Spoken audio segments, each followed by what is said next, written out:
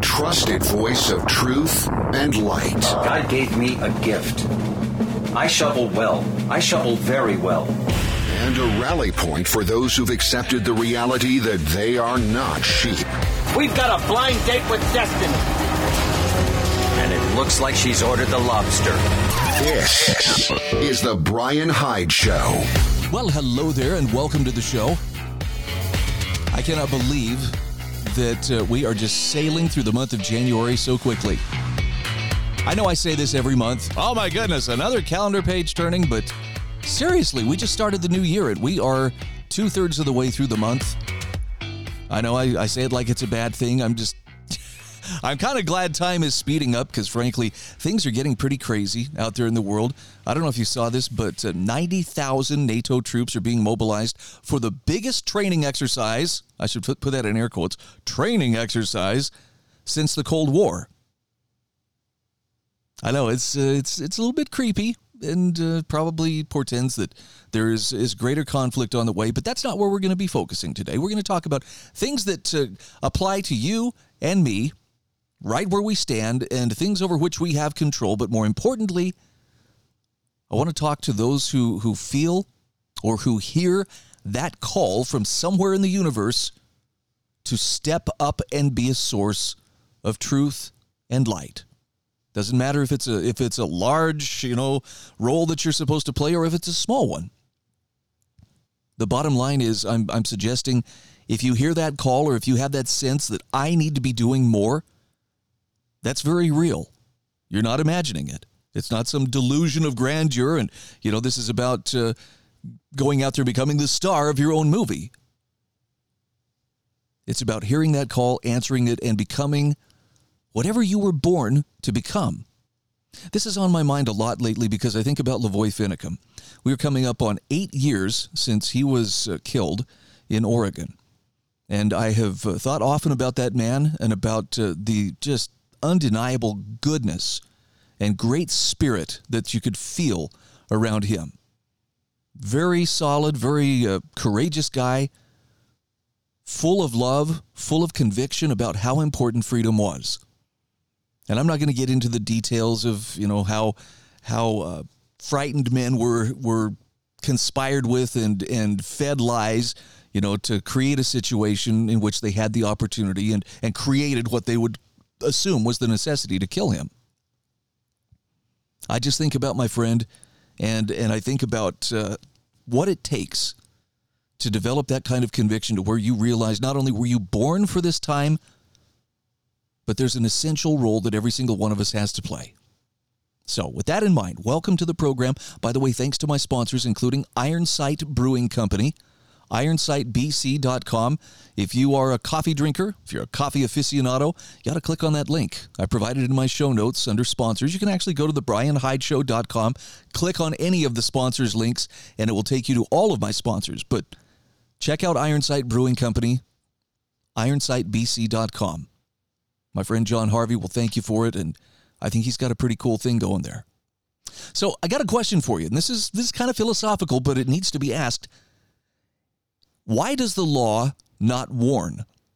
I saw this article today from Paul Craig Roberts asking the question, or actually pointing out, it was observing, that our systems of law have basically been weaponized in order to serve power instead of justice. You see this in the January 6th, prosecutions, same thing. Nonetheless, it makes you wonder, why do we have law in the first place? If those systems were created to serve the cause of justice, that's what Frederick Bastiat suggested in his essay, The Law. Why does the law not warn? I think you'll like what Paul has to say here. He says, everyone who has children, even nieces and nephews, understands that you have to warn a child before punishing him or her. If not, you teach the child a rash of bad lessons, like punishment can rain down upon you at any time with no warning. The world can't be predicted. There are two kinds of people, those who order and punish and those who obey or suffer. The line between what is punished and what is not is unknown. And trying new things brings you shame and pain. I'd say that's a pretty accurate assessment of what happens if you don't warn a child before you punish them. Now, he says, I doubt that any of my readers would consider these as healthy attitudes for a child to assume. That's why we warn before we punish. We want them to understand that there are rational reasons for punishment, and we don't want them cowering in perpetual fear. So warning them, then, is an essential tool, yet it plays almost no role in modern law. And this begs the question, why not? So this brings us to, what is the purpose of law? Now, Paul says the purpose of law is to facilitate beneficial interaction and to minimize conflict. This concept, however worded, is what the founders of civilizations nearly always come back to. So if warnings help beneficial interaction, why should they be pushed out of law? And he gives some examples that would illustrate this. Is it more beneficial to warn the truck driver that he's violating some regulation, or to enforce the law, impounding his truck for a week in the process? What are the economies of these two scenarios? Which facilitates benefit? Is it better to warn the kid with 5 vape kits and a small bag of hashish or whatever forbidden substance? Or is it better to send him to jail and perhaps condemn him to a decade in prison? Is derailing his promising life a factor to be considered at all? Or must we shut down our minds in the face of it's the law? He asks, would it be better to warn a small business that they're late on a tax deposit, or should they be ruined instead? Which makes life better for more people? Now, Paul says it's obvious in all of these cases, and we could add many more, that warning is far better at accomplishing what law is supposed to accomplish than simply slamming people with automated punishments. So why then does the law not warn? And here he explains what's happened. He says, the use of warnings has historically been common and often mandatory. Even the Romans, no bleeding hearts, nearly always warned before they struck. As historian Paul Johnson wrote, Roman law tended to sleep unless infractions were brought to its attention by the external signs of disorder. Then it warned, and if its warnings were unheeded, acted with ferocity. Now, Paul says, even into my lifetime, beat cops used to warn people who were passing into criminality. And he says, hopefully, at least a few still do. But what's happened is that the law has been subverted through a long, slow process. Any given part of the process could have been seen as fixing a problem. The net result, however, has been the degrading of law. Justice over more or less the whole of Western civilization was held above the ruler. But once rulers could create endless streams of new laws and impose outcomes upon judges and juries, law was submerged below rulership. Previously, as under common law, judges sought justice, and the legislated edicts of politicians were all but absent. So here are 2 specific changes that ejected warning from the practice of law. One is the loss of nullification. Nullification by juries was the final check on excesses of the legal system. During the American Revolution, for example, several famous cases of nullification, juries flatly defying judges, were crucial to the survival of dissent. And because of that, it was clearly acknowledged by the new U.S. justice system. Over the years, however, it's been beaten back to nearly complete exclusion, and when modern judges worry that nullification might rear its head, they apply threats. As a result, juries feel powerless compared to a judge, whereas the opposite is generally the healthier situation. Secondly, belief in the adversarial process as a guarantor of justice. Making sure that everyone gets to tell their story is central to justice. A belief that might makes right is something far different. And in far too many cases, and in nearly always in prominent cases, the process of obtaining justice has become a battle between intellectual gladiators, with government prosecutors, not coincidentally the best funded, winning a shocking percentage of the time. This is not a process that's open to the use of warnings. So these 2 examples are just part of a larger process, that of politics overtaking everything else in our civilization, including ethics. And when the ethical becomes the political, power overcomes justice. What a beautiful way to sum that up. Power, he says, as has been noted before, seeks nothing so much as more power. Under that mindset, whatever limits or insults power is an enemy. It becomes the crime of lèse-majesté, of injuring the honor of the ruler. It is important to understand that this is not a physical thing like damaging persons or property. It's rather an emotional thing. With rulership unrestrained by a superior and separate ethics, lèse-majesté becomes anything that portrays power as something to be limited. And warnings do not feed power, rather they starve it. So what's good for power are fear and blind obedience, and warnings minimize both. If the law warned rather than striking first, there would be far less fear among the ruled, and power would have to justify itself rationally. Does that not make a ton of sense? He says, in the end, more could be added to this subject, but I think we've covered the essentials. The situation boils down to this. Warnings clearly help accomplish the true goal of law, which is beneficial interaction, but they oppose the demands of power to be blindly obeyed. Therefore, warnings have been pushed out of the practice of law. Further, he says we can expect this situation to remain as long as politics reigns as sovereign over law and a jealous lord over society. I sure love how this guy thinks. I've got a link to Paul Rosenberg's column in my show notes for January 19th, 2024. Check him out at thebryanhydeshow.com. Hit the subscribe button while you think of it. I'll send you a copy of those show notes each and every day that I do the show. All right, we'll be back right after this. This is The Bryan Hyde Show.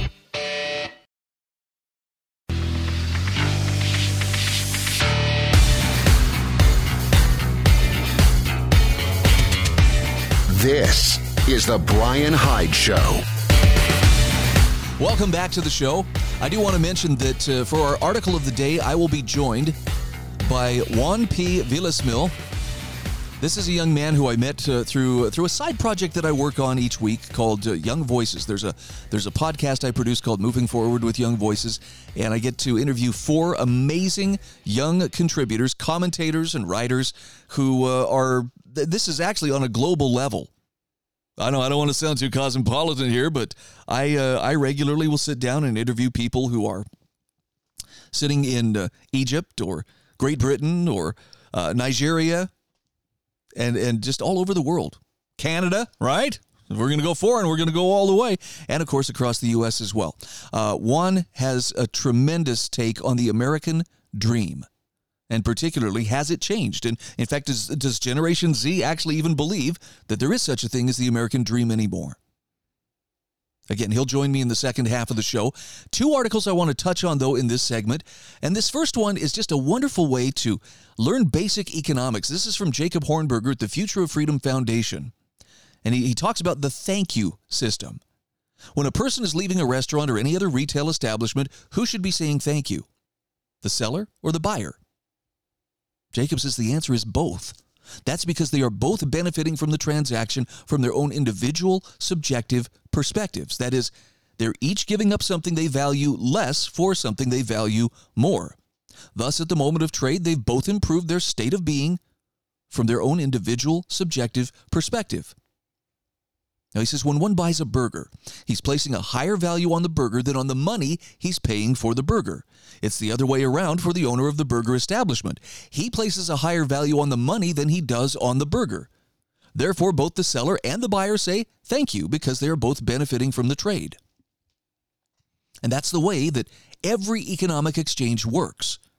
Jacob says people give up things they value less for things they value more. Thus, people's standard of living can increase through the simple act of trade. Therefore, it stands to reason that the more opportunities that people have to trade with others, the greater the ability to increase their standard of living. That principle applies, of course, to everyone all over the world. The more choices, the better the chance of finding satisfactory trade opportunities.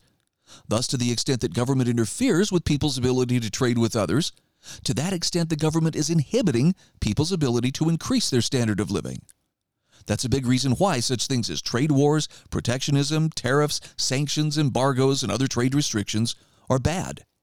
They reduce people's ability to increase their standard of living through trade. But he says the biggest reason, however, why governmental trade restrictions are illegitimate is the freedom reason. People have the fundamental, natural, God-given right to trade with whomever they want.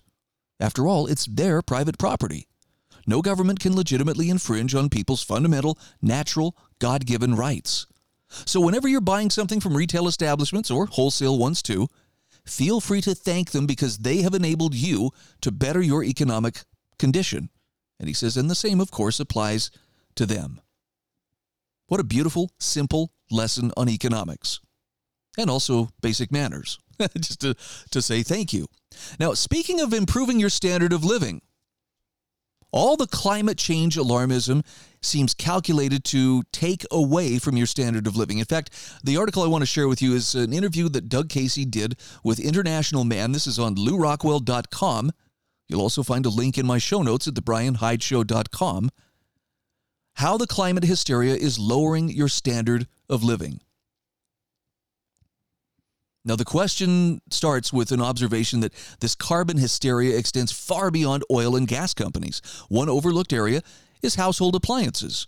International Man asks Doug Casey, saying politicians are implementing increasingly stringent regulations for dishwashers, washing machines, and other appliances. There have even been reports of a desire to phase out gas stoves. What's your take on all this?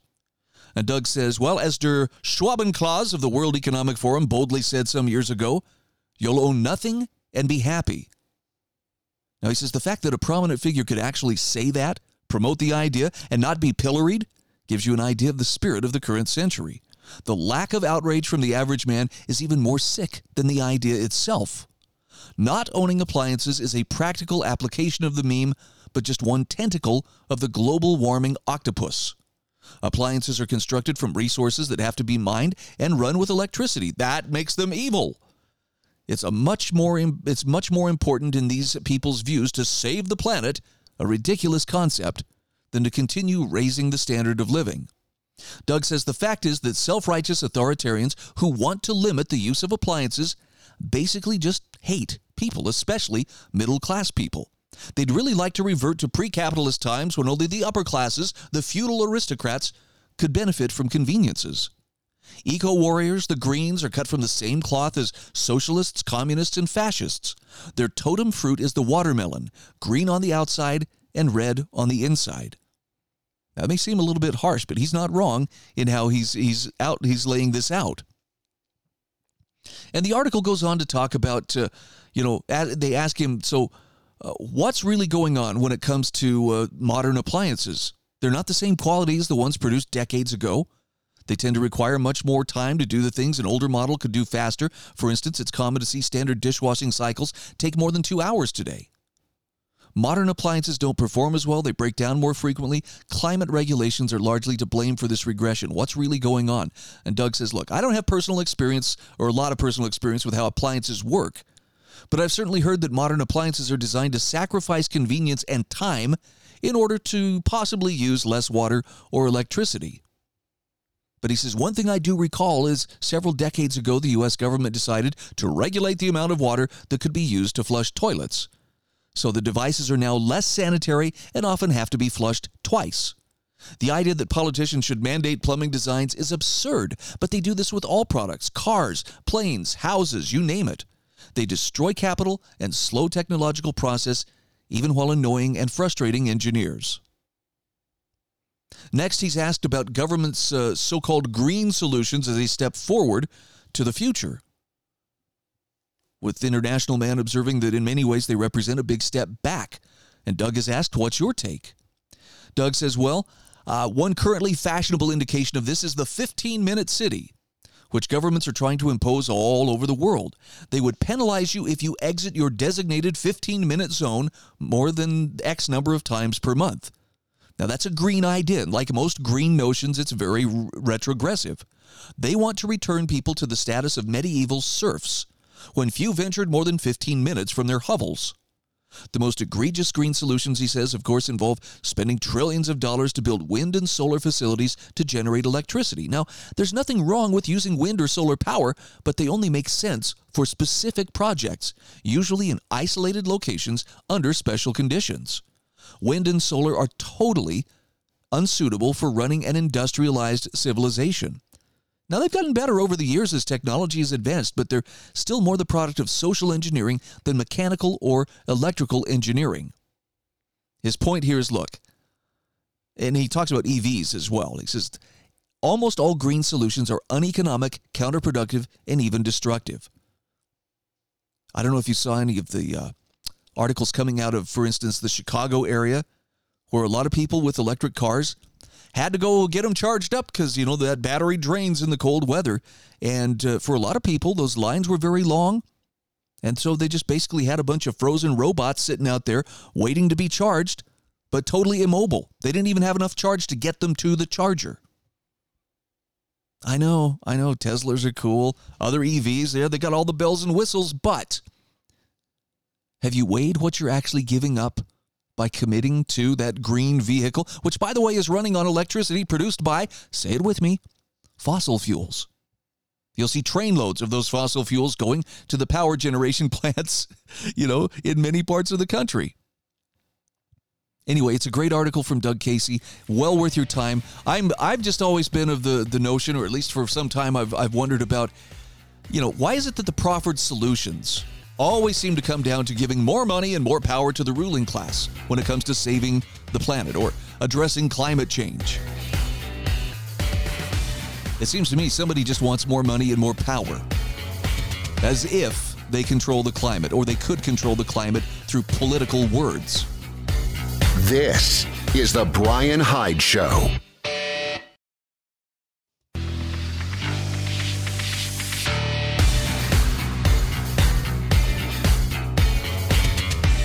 This is the Bryan Hyde Show.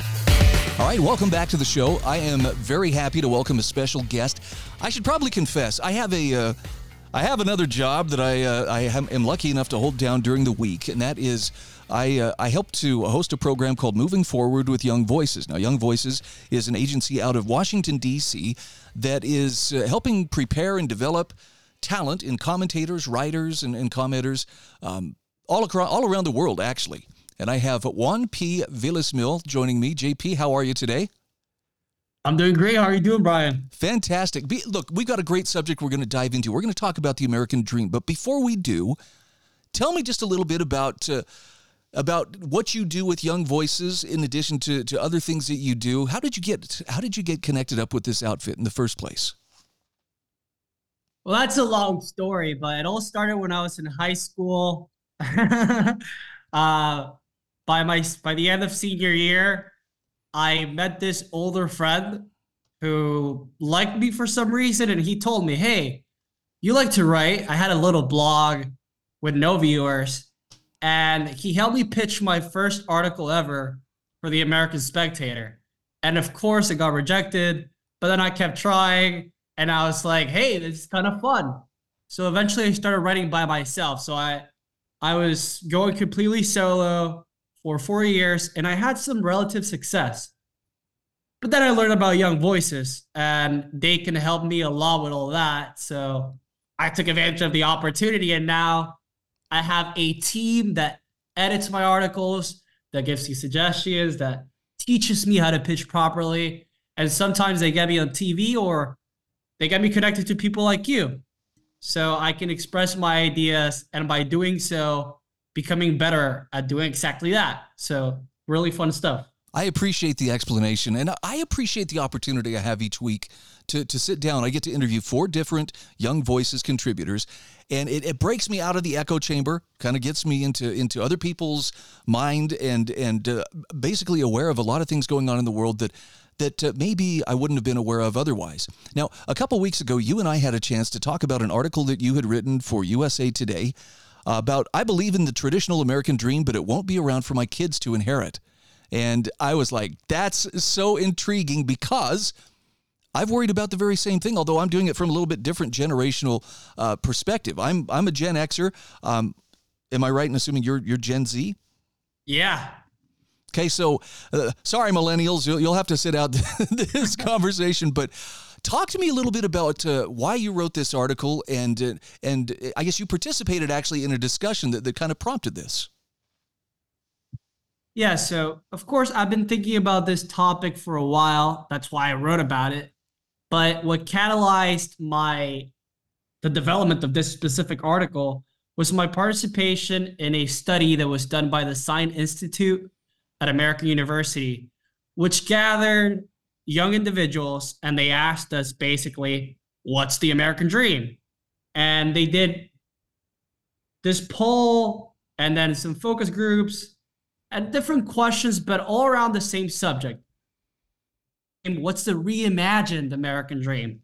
I did not like the concept of reimagined American dream. I was kind of shrieking, guys, why do we need a new one? Like, let's return to the good old one. But after participating in it and reviewing the results, not just the conversations that were in themselves illuminating enough, I realized that the concept of the American dream I've cherished, and I think the boomers cherished, is no longer one that my generation fully grasps. Let's flesh that out and talk about. So the American dream, when you say American dream, I kind of get something in mind, and it sounds like you did as well. What's the traditional American dream that most people are going to think of when they hear those words? Okay, this is fascinating. The American dream that comes to mind when I say the concept out loud is a Frank Sinatra, My Way version of the dream. I did it my, you know how it goes. Oh yeah. You're resilient, you're capable, and you live in a country that gives you the opportunity to exploit those and succeed. That's the American dream I grew up hearing about, maybe because I watched too many movies. But actually, the American dream, it's not even that originally. It all started as a national dream. The first time the concept of the American dream was mentioned was actually in 1931 in a book by James Trussell Adams, The Epic of America. He defined it as that dream of a land in which life should be better and richer and fuller for everyone, with opportunity to each and blah, blah, blah, blah, blah. Basically, a dream for us all, a communal dream. By the 1970s, economic growth, the atomization of the individual, what Christopher Lasch and Tom Wolfe, famous writers of that decade, called the Me Decade, we saw conceptions of that dream become much more individualistic, and they would criticize kind of selfish. So people started talking about the American dream not as a national dream of, this is the dream of a nation, but the dream of a person. And it entailed buying a house, forming a family, and all that stuff. But that was a healthy, individualistic American dream. It was not in itself a repudiation of community, right? Nothing bad with that. But then it went even further. So after the Me Decade, social media comes along, my generation comes along, and what we've seen, and it's reflected in this study, is the dream has gone from communal to an individualistic dream, and now, quite frankly, to a narcissistic dream. Why do I say this? Because in the polls, we don't even see buying property or forming a family as a key component of the dream for a vast portion of young Americans. What we see is simply being happy, building relationships, and making money. Those are the highest ranking elements of their reimagined American dream. Our reimagined, because I'm a part of this generation. And that's quite empty. The American dream has always been about something more. But at the end of it all, it makes sense. When patriotism is low, when my generation finds it hard to see a future in this country due to current economic conditions and so on, I understand it, but at the same time, I repudiate it. I think we should reinvigorate that dream, and I think we should talk about it proudly. And a great part of that is education. It's the time that we spend on our screens. And not a lot of people are making the case for why the American dream, maybe it doesn't exist. If you ask Donald Trump, is dead. But why we should pursue it, and why it's a good concept, and why we shouldn't reimagine it, and why we shouldn't adapt. And that's my political speech. You can vote for me next year. I may write you in after that. No, it's so interesting though. I mean, growing up, the thumbnail sketch of the American dream was, well, you own a home, you have a good education, you build a great career, or basically you become whatever it is that you want to become. But at some level, it meant you had skin in the game. And I'm not trying to equate that strictly with property ownership, but private property rights was a big part of it. And now, I mean, look, my wife and I moved here just a few years ago, and we moved at a time when home prices have never been higher. And so right now, we are renting and biding our time for those prices to come back down from the stratosphere. And frankly, she's despairing. We will never be part of the American dream again because homes are so unaffordable at the moment. I got to ask your opinion on this. Do these things run in cycles? Is there a cyclical nature to how the American dream plays out? Of course there is. So, sometimes I don't like the word social construct because it's exploited and it's made elastic. But to some degree, it's true. We're a reflection of our times, a response to the conditions we grew up in. And for my generation specifically, and this is something that you see in other surveys, AI does some of those, American Compass and other organizations in DC, reflect that it's not necessarily that my generation is just futile and we just hate the American dream. It's also that because of the conditions we've been exposed to, we don't see that traditional American dream as a possibility. So in a way, we're psyoping ourselves. So we say that we don't want kids, right? More than ever before. But also the reality is that even those who want kids, they say it's pretty hard to have them. And when you look at it in polling, what you see in the data is that there's a vast portion of people that say they don't want to have kids, not because they intrinsically don't want to, but because they don't see a way in which they can have kids in this economy. Whether that's correct or not, with morality and so on, we can have that conversation later. But the reality is that conditions do influence politics, do influence culture. And in the last years, we've seen a lot of people converse about Hold that thought. Culture. Hold that thought, JP. We're going to come back to this in just a moment. We are up against the break. Juan P. Visamil is my guest. We will be back right after this. This is the Bryan Hyde Show.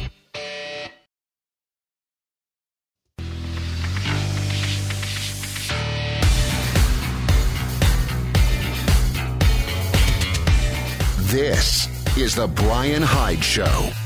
All right, welcome back to the show. We had to go to break, but let's get right back with my guest, Juan P. Visamil. He goes by JP, but JP, you were in the midst of a great point when we hit up against the break there. Let's go back to this and talk just a little bit about, you were mentioning, people say, well, I don't want to have kids, but it's not so much that they don't really want kids as they just don't see a way for it to be feasible.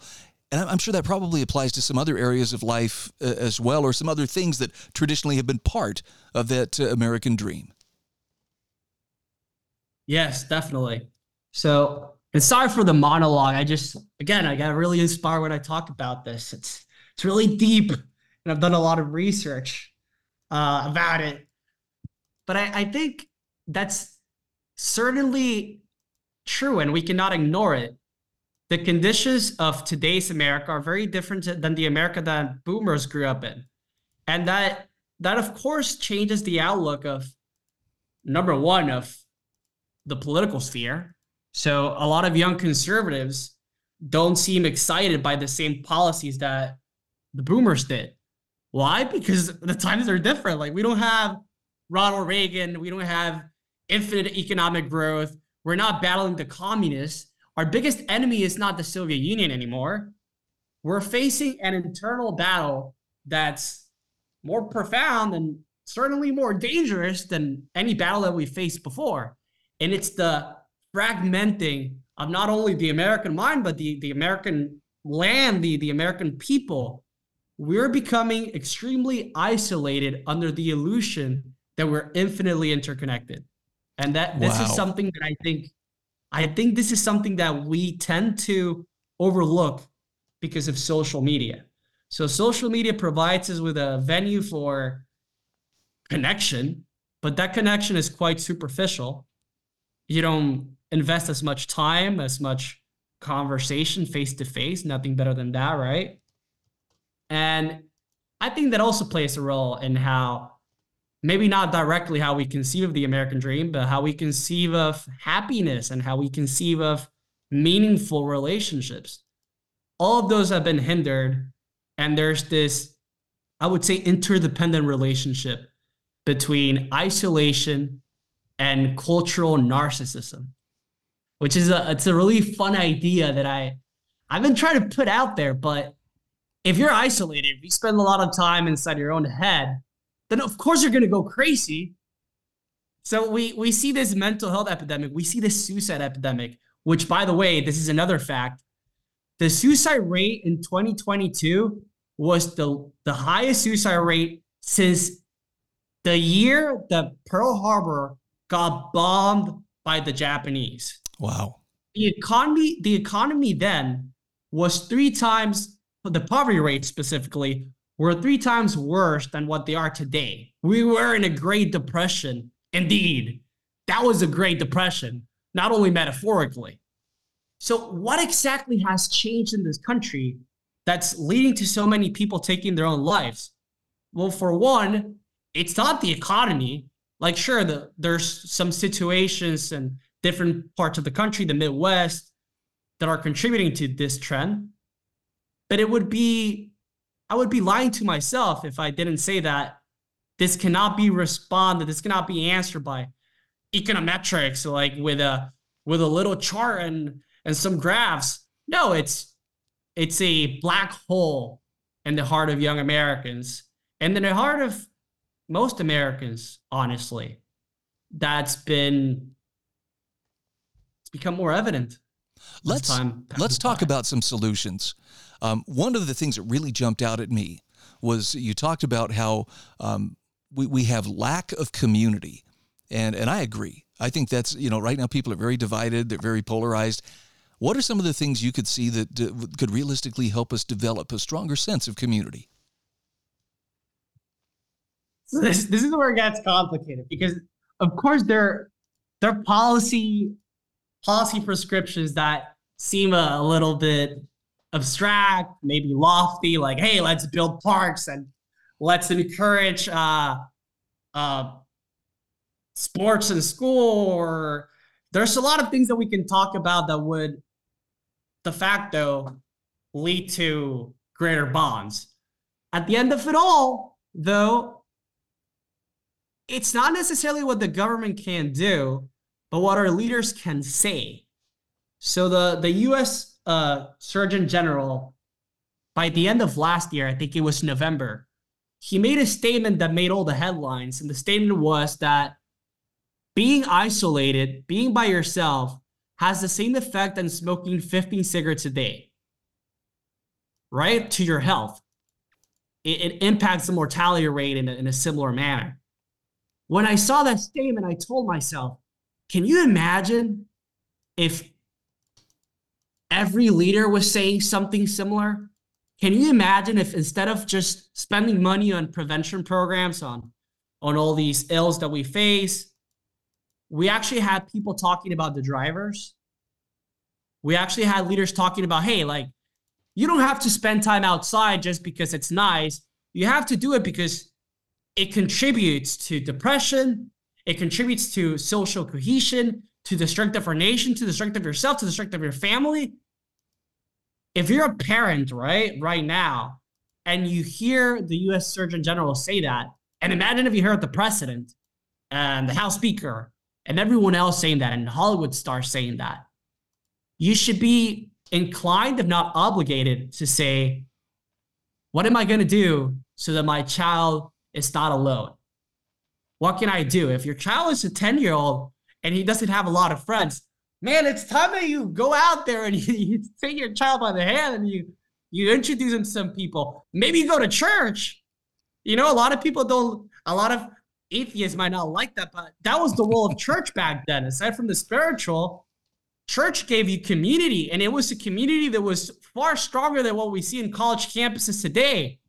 A lot of the community that we find today, it's a replacement for strong community. We see community around immutable characteristics that are in themselves quite isolating. The thing with the church is that everyone could go to the church. Well, at least in the 1970s and so on. Before, I don't know. But now, when you find community, it's community regarding your identity or your political group and so on. No, we need actual community. We need Americans, people, actually, because this happens around the world too. Not tribalism, which is what a lot of the identity-based stuff becomes. We're down to just a couple minutes here, JP, but let me ask you about this. One of the observations you made is that there's a greater focus on comfort as being, central to the American dream as opposed to success. And I'd love to see, is there a way we could define success in such a way that it's not just, well, I have the biggest mountain of money and I have this many expensive cars and my square footage of my house is this much? What are some of the ways we might define success that would make that more of an integral part of the American dream? Yeah, so of course, with the word success, what I had in mind was how I've conceived of success in my worldview, and what my family has taught me is respect a career, build a family. Not necessarily own something, although that's the byproduct, but build something. And of course, one of the reasons why that conception lacks in my generation's minds is, as we talked, for many of us, it's hard to idealize that and to see it. But there are ways in which, number one, we can help, we can guide people. And by we, I don't mean we, actually. I mean our leaders, our policymakers. They can actually pass policy, put policy forward that makes it easier to build a family, that makes it easier to own a home. It's not easy, again. I'm not an expert on exactly what we can do, but we have to start talking about it as an issue of life or death, because it is. Because if we lose our spirit as a country, and I think we've already lost a great part of our body. We're a very different people, and we are finding it so hard to connect to each other. But at least we had that spirit in the Declaration of Independence, these principles. If we lose that, if we lose everything else, then we shouldn't be surprised when our nation collapses. I mean, a little dramatic. I mean, I don't think you're wrong. Again. I don't think you're wrong, though. Unfortunately, we are up against the clock once again. We're talking with Juan P. Villasmil. I call him JP, but JP, thanks so much for being on the show today and for sharing this message. I got to have you back again just because, look, your passion on this subject, I think, is well-directed, and I want to tap into that further down the line as well. Where can people find your work? Where's a good place to follow you? So you can follow me, JP Villasmil, Villasmil on Instagram. And then on Twitter X, it's also JP Villasmil, but with a real before that. This is the Bryan Hyde Show.